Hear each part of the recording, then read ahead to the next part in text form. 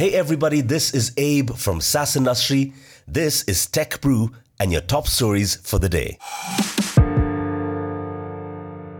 A top Russian official said Moscow may extend its territorial claims to include not just the east of Ukraine, but also parts of the south.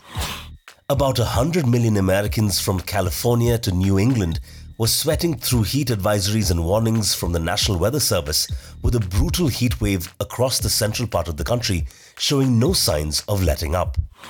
As the case where the Twitter worker accused of spying for Saudi Arabia heads to trial, it showed the intensity of the kingdom's interest in tracking dissidents, and the timing this week is fraught with US-Saudi relations. The world's largest electric car maker Tesla's profits fall as it struggles with production problems in China. A report reveals that Dutch startups and scale-ups have raised approximately 1.27 billion euros in venture capital in Q2 2022, which is less than half of the capital raised in Q2 2021, which was a record-breaking 2.48 billion euros. Content Square closes a mammoth $600 million round as customers clamor for digital analytics.